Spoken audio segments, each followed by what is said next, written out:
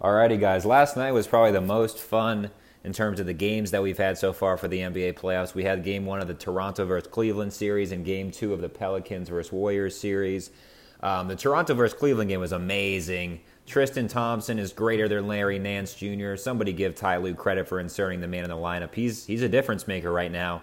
I know the sexy thing is to just talk about how good LeBron is, but Tristan Thompson was probably the difference in that game. J.R. Smith stepped up and made 5 threes. Kyle Korver made 5 threes. Kevin Love didn't shoot the ball well, but he's making tough-nosed plays. I mean, he deserves credit. That elbow he gave to Rosen in the final seconds, tough. That man almost took out that man's tooth. Knock him unconscious.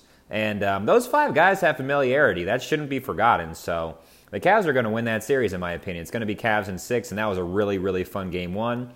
As far as the Warriors-Pelicans series, New Orleans got up 105 shots. That is a crazy pace. They were scoring with 21 seconds left on the shot clock in the first half. I mean, Alvin Gentry is a disciple of Mike D'Antoni's 7 seconds or less. But wow, 3 seconds are left. I mean, they're attempting to outpace the Warriors, but the reality is nobody plays Golden State ball like Golden State plays Golden State ball. And Anthony Davis rolled his ankle like right out of the gates in the second half, and the game was over when that happened because you can't keep up the pace when Anthony Davis has a rolled ankle. Everything runs through him. Rondo and Draymond's face at halftime, yes.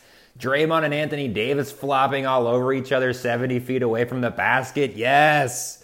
Oh, God, this series is fun. I mean, Warriors basketball is just fun. And when a team tries to match it the way the Pelicans did in the first half, it's amazing NBA action. The passing in this series is just something any basketball fan should enjoy.